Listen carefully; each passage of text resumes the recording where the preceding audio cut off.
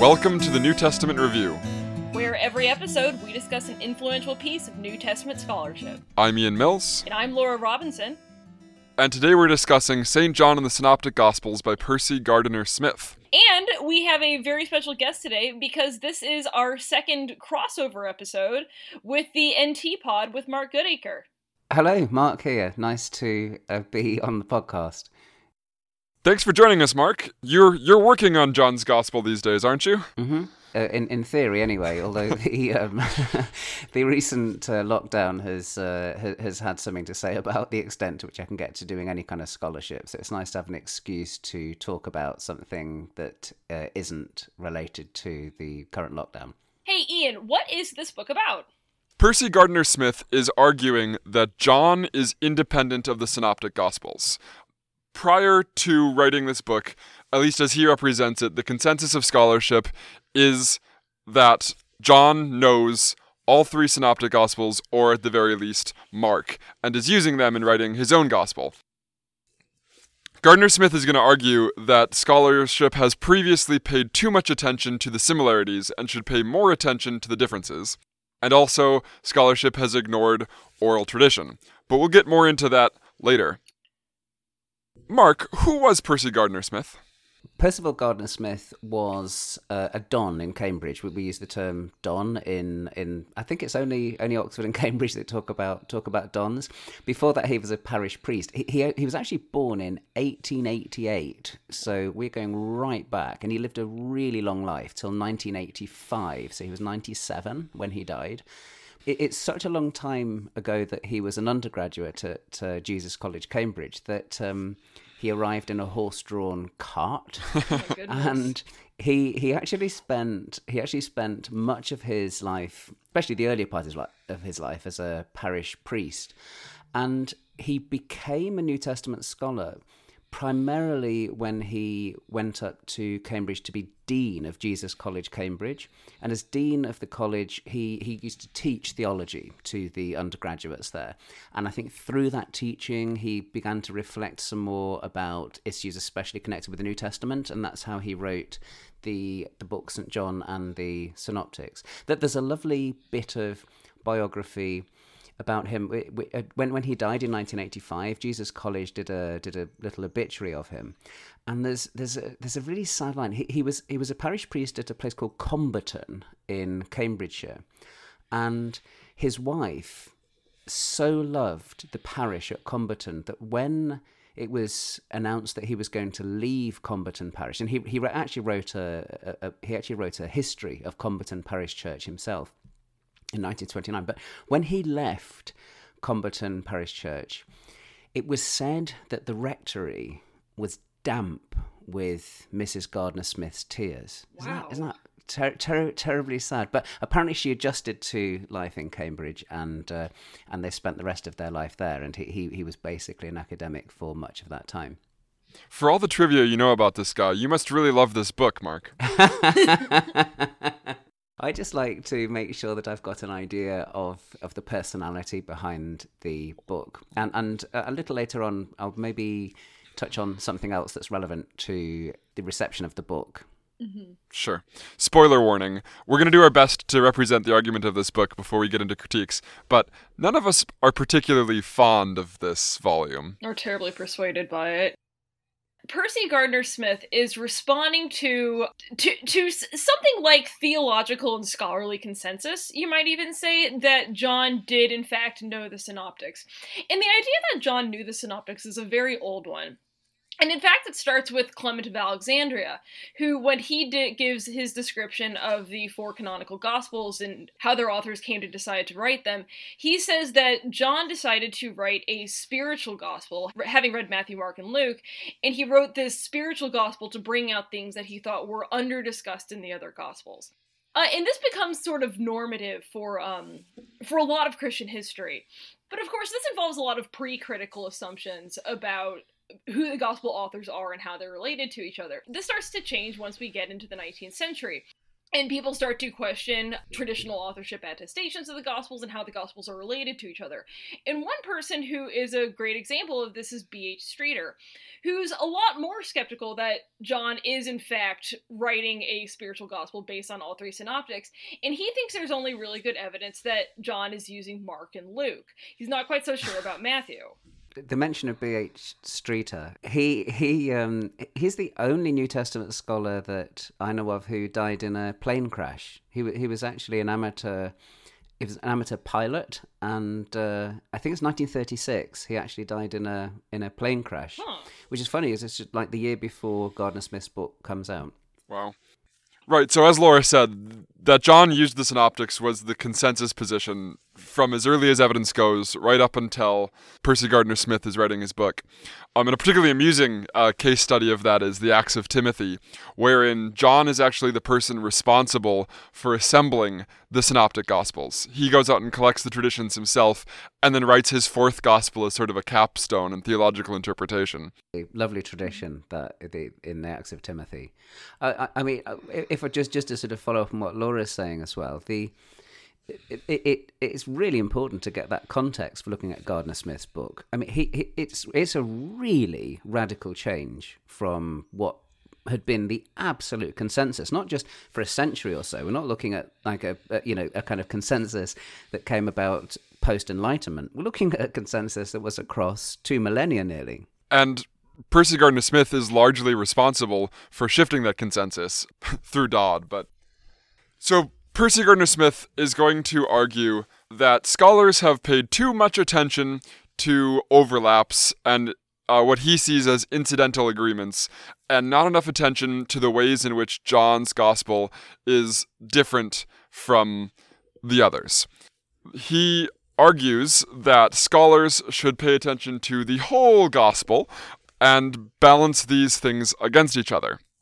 One of the things that I think is important for the context here is that this is the late 1930s, and the new kid on the block is basically form criticism, which obsesses about oral tradition. And you've already got really huge works of form criticism coming out of Germany. And so Gardner Smith, by applying oral tradition theory as it existed in the 1930s, was doing something really cutting edge. It's easy to look at Gardner Smith's book now and think it's terribly old-fashioned, but this was really cutting edge stuff in the 1930s. Right. So if you look at a particular passage, and we're going to talk about this maybe a little more in depth later, but like John the Baptist or the Temple tradition, there are, of course, places where John uses the same terminology, or in a couple places, shorter strings of verbatim agreement. And Gardner Smith is going to say, well, this is the sort of language that would have been circulating in the oral tradition, and this is the sort of language you would have to use to tell this story.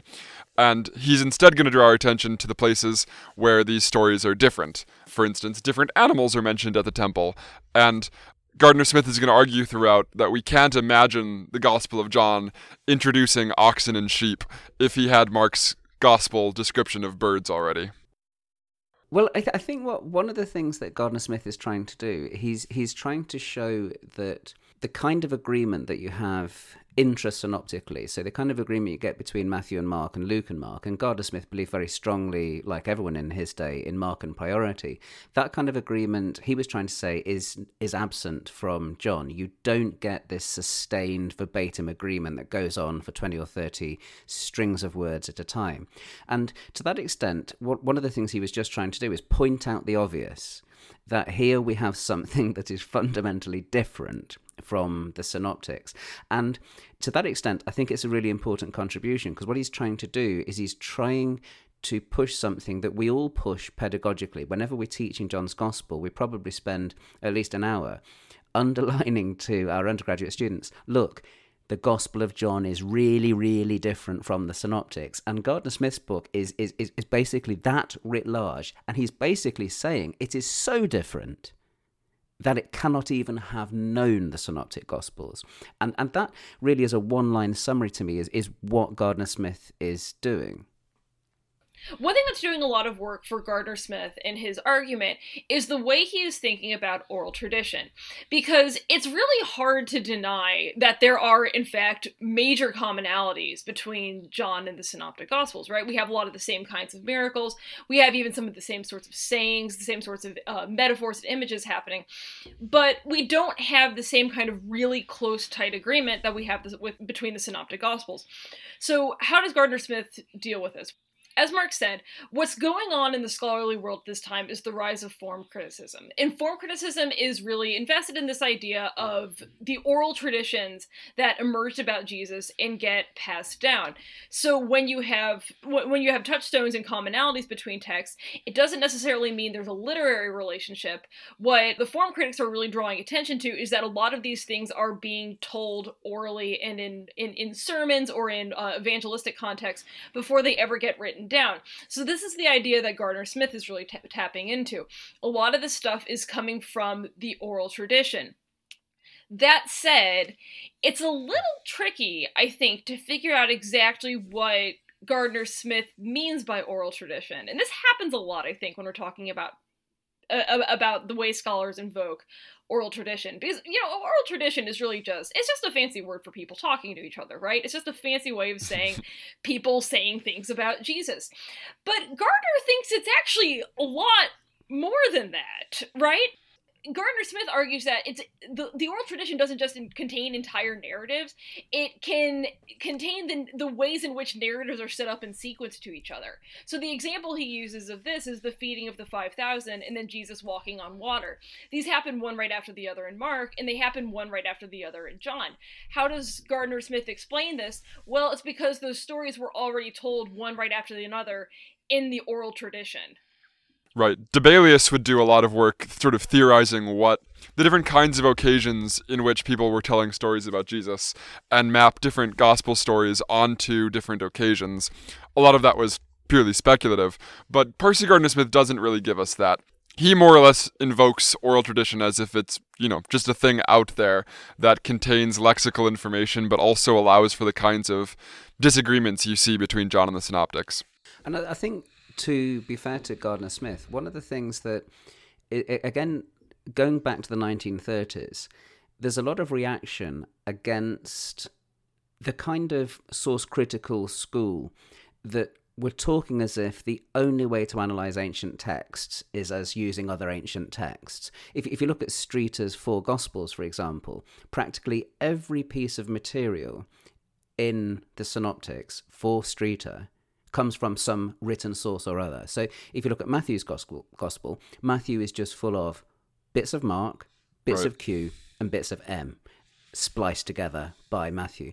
And Gardner Smith is part of a reaction against this overemphasis on literary dependence, invoking oral tradition and saying, hey, these people used to talk to one another. Surely in their preaching, they did tell stories. They did repeat sayings of Jesus. So he's really trying to say that you can make great sense of the way that John parallels the Synoptics, where he does, by just assuming that you're seeing different versions of oral preaching. It's a really important contribution methodologically, just to remind people of the importance of ancient people talking to one another. So that's really what I think he's reacting against. Sure, that's helpful. Gardner uses John's difference from the Synoptics in an interesting two-sided way. That is, for Gardner Smith, insignificant differences from the Synoptics suggest independence, because it's hard to imagine, for Gardner Smith, why someone would change a detail about Peter's hometown, switching from Bethsaida to Capernaum, why the evangelist would decide consciously to rewrite that. But at the same time, Percy Gardner Smith says significant differences, theologically significant differences, have to reflect independence. Because, according to Gardner Smith, if John had access to Mark, he would not have felt at liberty to contradict or disagree. And he doesn't make this argument for obvious reasons, I think. Percy Gardner Smith doesn't put this argument right next to each other, but he switches back and forth as it's convenient for him. And this presents sort of an interesting situation where it's not entirely clear what could suggest dependence on the synoptics. Yeah, no, I think that's right, Ian. The one of the things that, if we are moving towards criticizing Gardner Smith a bit, one of the things that happens is something that I see a lot in people that argue for John's independence from the synoptics, which is similarities are never allowed to be diagnostic of John using the synoptics, but differences are always allowed to be diagnostic of John not using the synoptics. So you get, I mean, you get this argument all the time. Look how different John is from the synoptics, therefore he didn't use them. And if you say to them, yes, but look how similar this bit is, that's oral tradition. So you actually have a kind of an interesting differences are explained differently from the similarities, if that makes sense. Well, and that raises another point. We can come back to the differences, but the plagiarist's charter should be invoked here, shouldn't it? Well, what's the plagiarist's charter? What's that again? There's some British scholar I read once who'd coined this term. When I wrote my book on the Gospel of Thomas and the Gospels, I became frustrated in noticing just how often people would say things like, look how different the Gospel of Thomas is from the Synoptics. So with the Gospel of Thomas, about 50% of the Gospel of Thomas is paralleled in the Synoptics. And so you might well say, well, look how similar the Gospel of Thomas is to the Synoptics. But what the independence people say, people who think that Thomas is independent of the Synoptics, they would say, yes, but look at all the differences. And the thing is, that is never a justification when you're looking at plagiarism, for example. So if you have a student that has copied from an internet source or whatever for 20% of their essay, it's not a good excuse for that person to say, yes, but look at the 80% that isn't copied. It just doesn't, and I coined this phrase plagiarist charter because I'm trying to say it just allows plagiarists to get away with plagiarism if plagiarism is okay because you're not copying for lots of it. And so that's what I was really trying to say with the Gospel of Thomas, that just because lots of it's different doesn't mean that the similarities aren't important. And I think the same could be true of John. I assume that's where you're going with that, Ian. Is that right? Yep.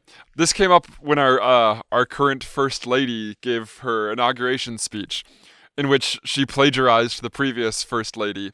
And the response of the official spokesperson was, look how much of it wasn't verbatim overlap of the previous speech. And that's not a persuasive argument.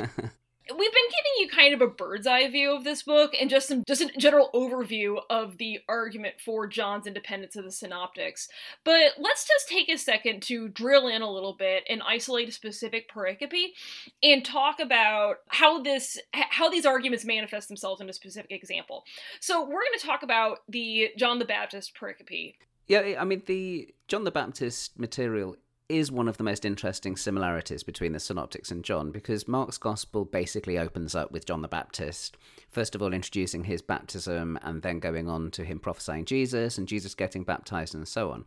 And you have the same material in Matthew 3 and Luke 3 with some additional material, and then here we get to John's Gospel, and just like Mark, we open up with John the Baptist. I mean, in John it's extended even further, because you have this great prologue in John's Gospel, but even the prologue has John the Baptist as a major element within it. But anyway, you have this really similar John the Baptist material, and one of the things that distinguishes John's Gospel from the Synoptics is this insistence that John is not Elijah. And it's striking. I mean, people actually say directly to John the Baptist, are you Elijah? And he says no.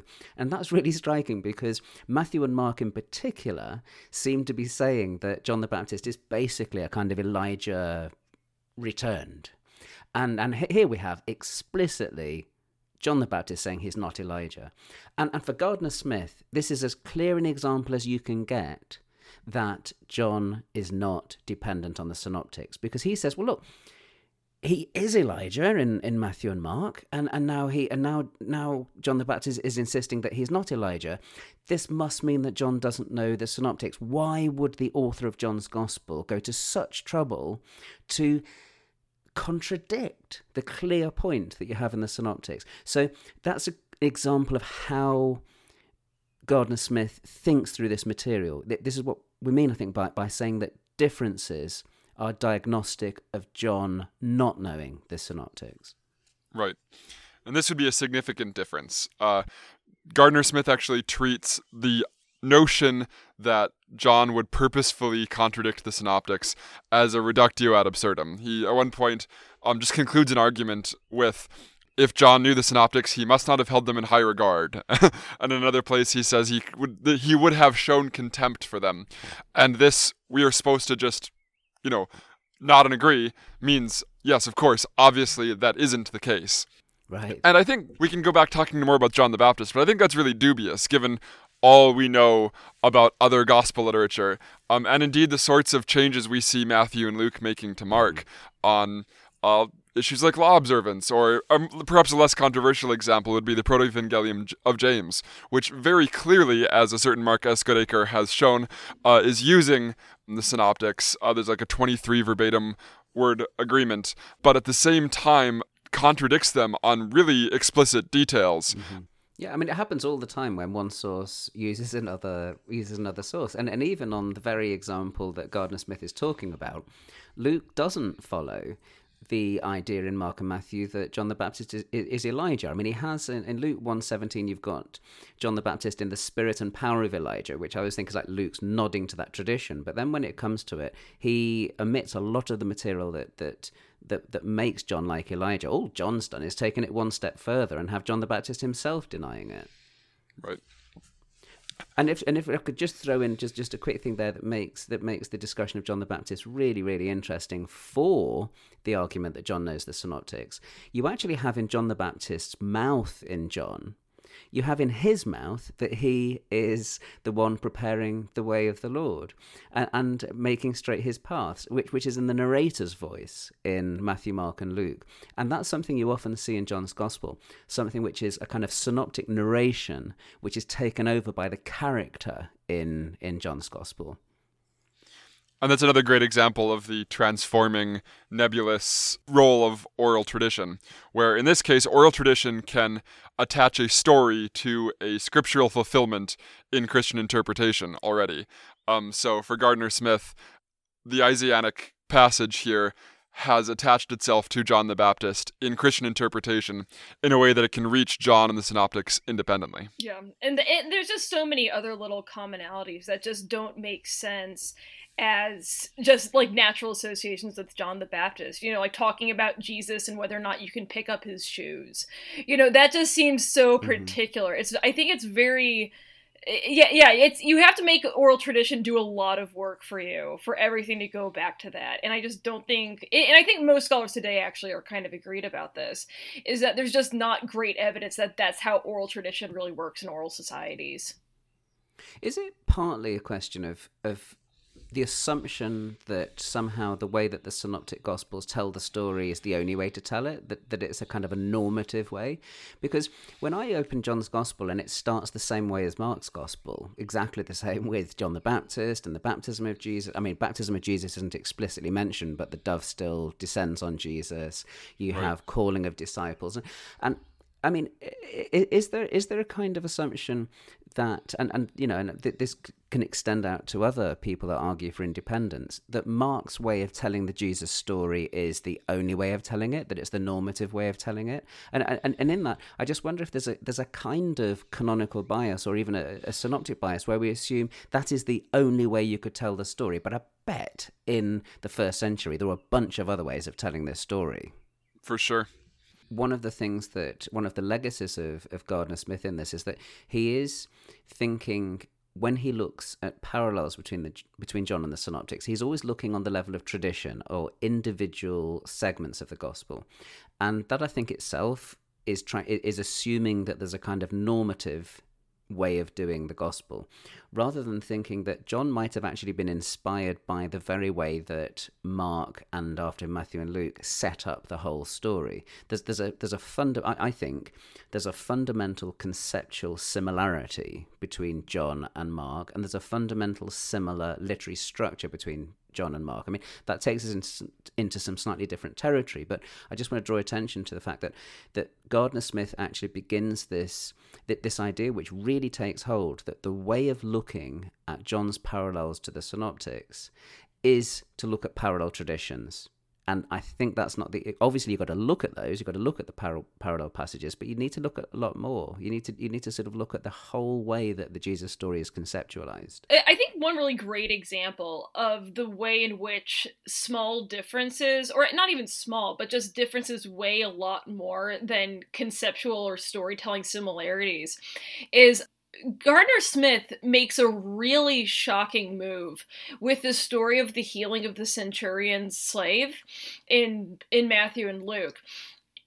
In John, there's a very similar version of this story where a centurion, it's the centurion's boy, that could be son or slave, you can translate it both ways. There's a very similar story to the Matthew and Luke story in John, where a centurion comes to Jesus and asks for some kind of healing, and then Jesus sends him on his way, and the healing takes place at a distance. The emphasis of the story is quite different in Matthew and Luke than it is in John, but you have sort of the same basic story elements. Gardner Smith, I don't think it'll surprise you to say that he thinks this is a different story in John than it is from Matthew and Luke. It doesn't reflect borrowing from them. But he even takes this one further and says that he doesn't even think Matthew and Luke have the same source, because there are differences in their versions of the story. In Matthew, the centurion himself comes to Jesus, and in Luke, this is all mediated through the centurion's other slaves, and we never actually see the centurion. And in Matthew, the payoff of the whole story is this faithfulness of the Gentiles, as very deliberately contrasted with the faithlessness of Jesus's countrymen. So even though it's so similar, these differences are enough that Gardner's still over here saying, I don't know if these are from the same source. So I think that shows a lot about how he's weighing the evidence here. That's actually, and that has its own legacy today in say, for example, the work of Jimmy Dunn, who argues that the centurion's servant in Matthew and Luke could be different versions of an oral source, which I find quite breathtaking in the sense that you've got enormous strings of verbatim agreement, not even in Jesus's words, in the centurion's words. You have it going on for, I forget the exact figures, but it's over 20 words all at once. And what's more, you have the same literary order in Matthew and Luke. I've written about this before, but it's to me, if you haven't got a literary source, Matthew and Luke, either whether it's Q or whether Luke's using Matthew, if you haven't got a source there, then the game's up. We can never say that any source in antiquity is using any source if that kind of close agreement is not diagnostic of a source. So one of the really obvious differences between John and the Synoptics is where they place temple relative to one another. In the Synoptics, Jesus' temple tantrum is at the very end of the ministry, just before Jesus' crucifixion and death, whereas in the Gospel of John, it happens in chapter 2, right at the beginning of the ministry. And this, again, for Percy Gardner Smith, is evidence of independence. The temple incident, he argues, must have been received by John as just something Jesus did without any knowledge of where it happened in the life of Jesus. And this is a really interesting case study because the notion that an author could not change the order of pericopes is just so obviously falsified by looking at the way Luke and Matthew treat Mark. One really easy example is the rejection at Nazareth, which Luke moves from after Capernaum into the very beginning of Jesus' ministry in Luke 4.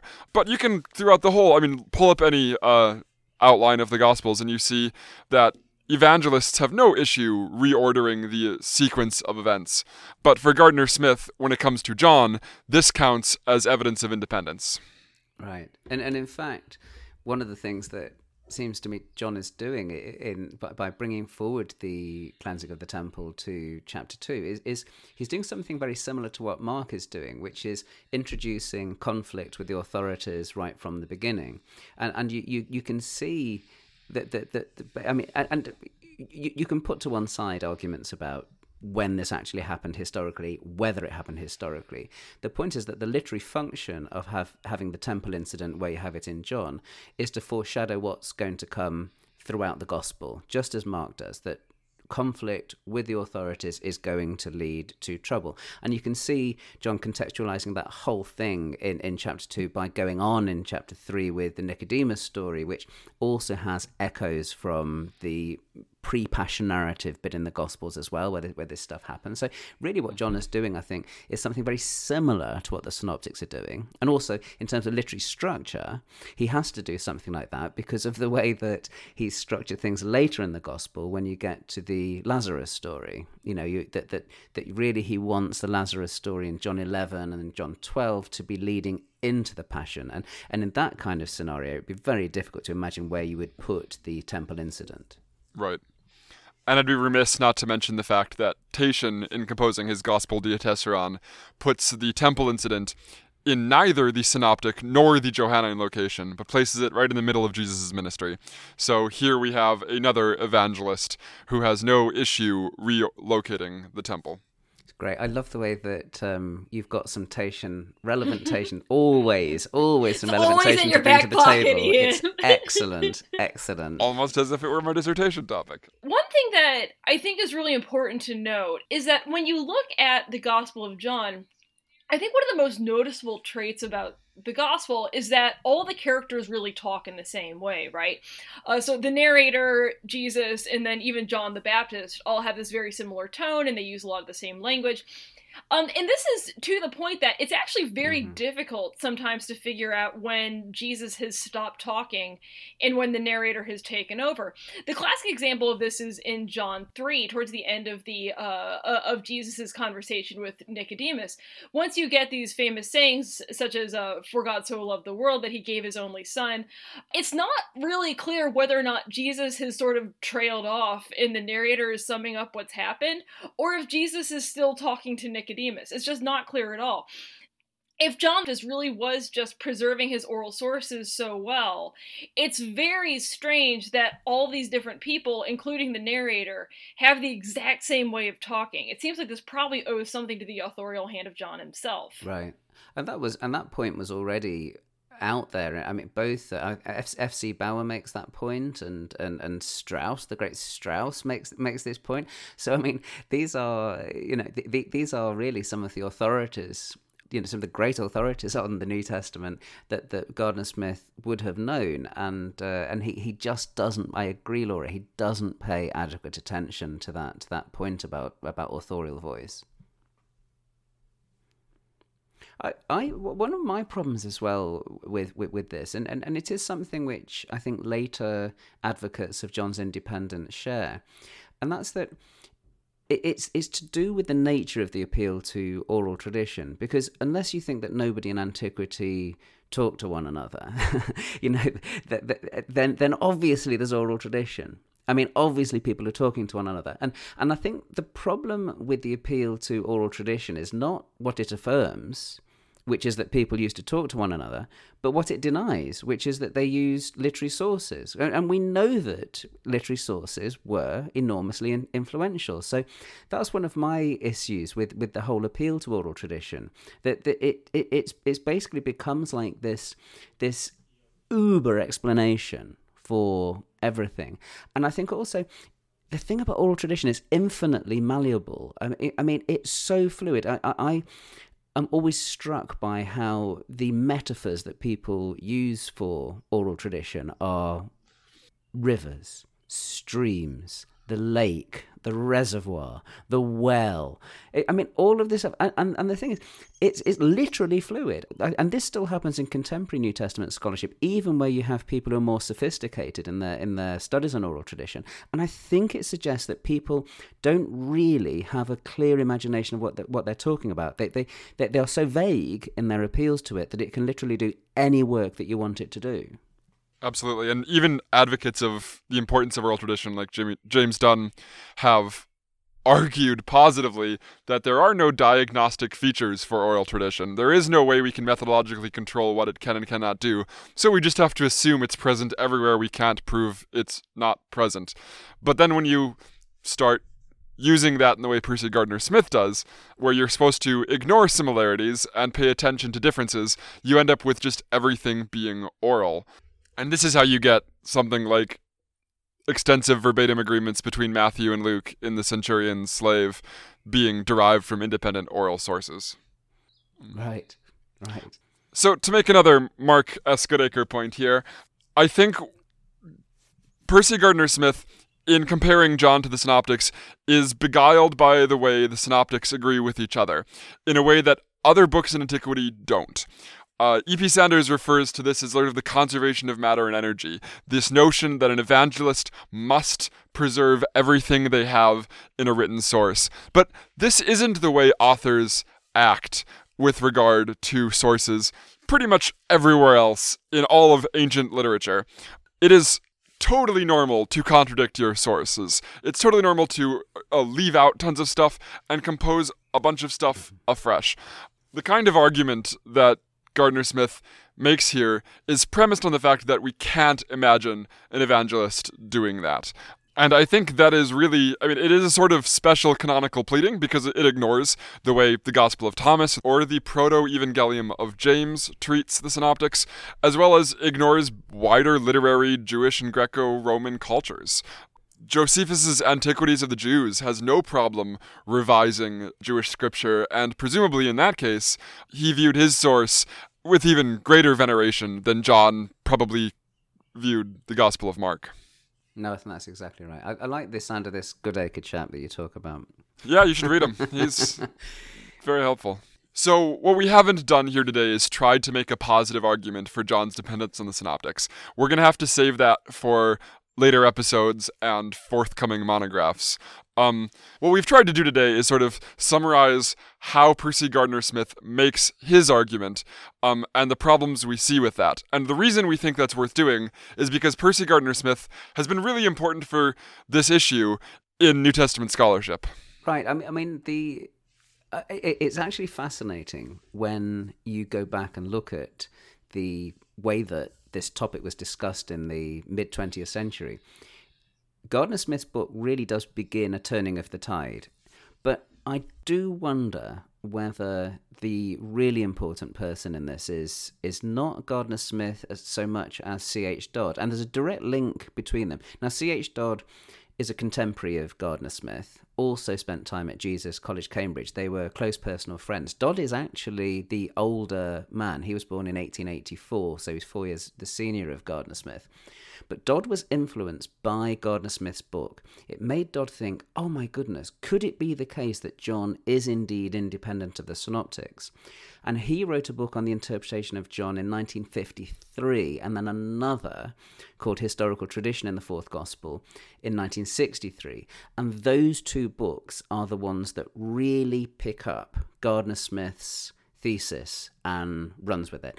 And if you actually look at the case for John's independence from the Synoptics, people always mention Gardner-Smith. But when it comes down to the actual exegetical detail, they go to Dodd. Dodd is the one that they constantly go to. And that's frankly because Dodd was a far better scholar than Gardner-Smith. He is, even though I disagree with Dodd, he's constantly noticing things in the text that and explaining them in interesting, enlightening, and exciting ways. He's far less annoying than Gardner-Smith is, again, to be frank. So even though I think Gardner-Smith's book is the turning point, it's actually Dodd who did the really heavy lifting, and without Dodd, I don't think this would have taken off in the way that it did in the latter part of the 20th century.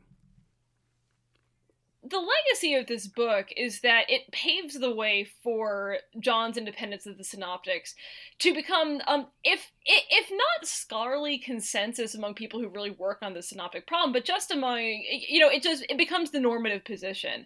In that, I think it really does happen because of this book that, for the most part, scholars don't assume that John might have known the Synoptics. In fact, they kind of assume the opposite. So when you take most intro textbooks, John's independence of the Synoptic Gospels is routinely affirmed, and this is how these consensuses just get created and passed down from one generation to the next. I just want to push back a little bit against the idea that this ever became consensus, that John knows the Synoptics. I know everybody says it and all the textbooks say it, but actually, even during the period of so-called consensus where John is independent of the synoptics, you have books like C.K. Barrett's commentary on John coming out, arguing that John knows the synoptics. And, what is a consensus? I mean, even if you're counting heads, I want in any consensus C.K. Barrett to be in there. I mean, he's one of the greatest scholars of the 20th century. And also during this period, you constantly have people saying, hold on a minute, I think that John knows the synoptics. I think the reason why people think that it becomes a consensus is simply that the biggest works of Johannine scholarship in the late 20th century, with the exception of Barrett, are arguing that that John doesn't know the synoptics. But, well, they're not arguing it, they're presupposing it. So Raymond Brown, he has a page on it. Not a very good page either, and then he just assumes that John doesn't know the synoptics. You have the same with J. Louis Martin. This same thing, just assumes that John doesn't know the synoptics. So I think what happens is these are great scholars, and my own tutor John Ashton, who wrote Understanding the Fourth Gospel, would only ever say that John used synoptic-like traditions. So I think the thing is, it's the great works of Johannine scholarship are working on the assumption that John doesn't know the synoptics, but the case itself isn't actually getting argued much after C.H. Dodd. So I do want to push back a little bit against the idea it became consensus, but it does certainly become a very, very strong view, and I think it takes hold in a context where scholars really love the idea of independent works that then can add to that sort of wonderful dynamism and diversity that you have, and it can also do some work on the historical Jesus as well. Because if John's independent from the synoptics, then you can talk about John as an independent witness to historical Jesus traditions. But anyway, that's just a sort of a little follow up on what I think happened in the later years. And also, I would say, I do think that recently the tide is really turning back again. I would say now that we are nowhere near a consensus on independence, and in fact, if anything, I would say quite the opposite. I think things are now beginning to move decisively back towards the idea that John knows the synoptics. So the era of Gardner Smith is over. Hooray! All right, thank you so much for joining us, Mark. It's a pleasure. I really enjoyed it. All right.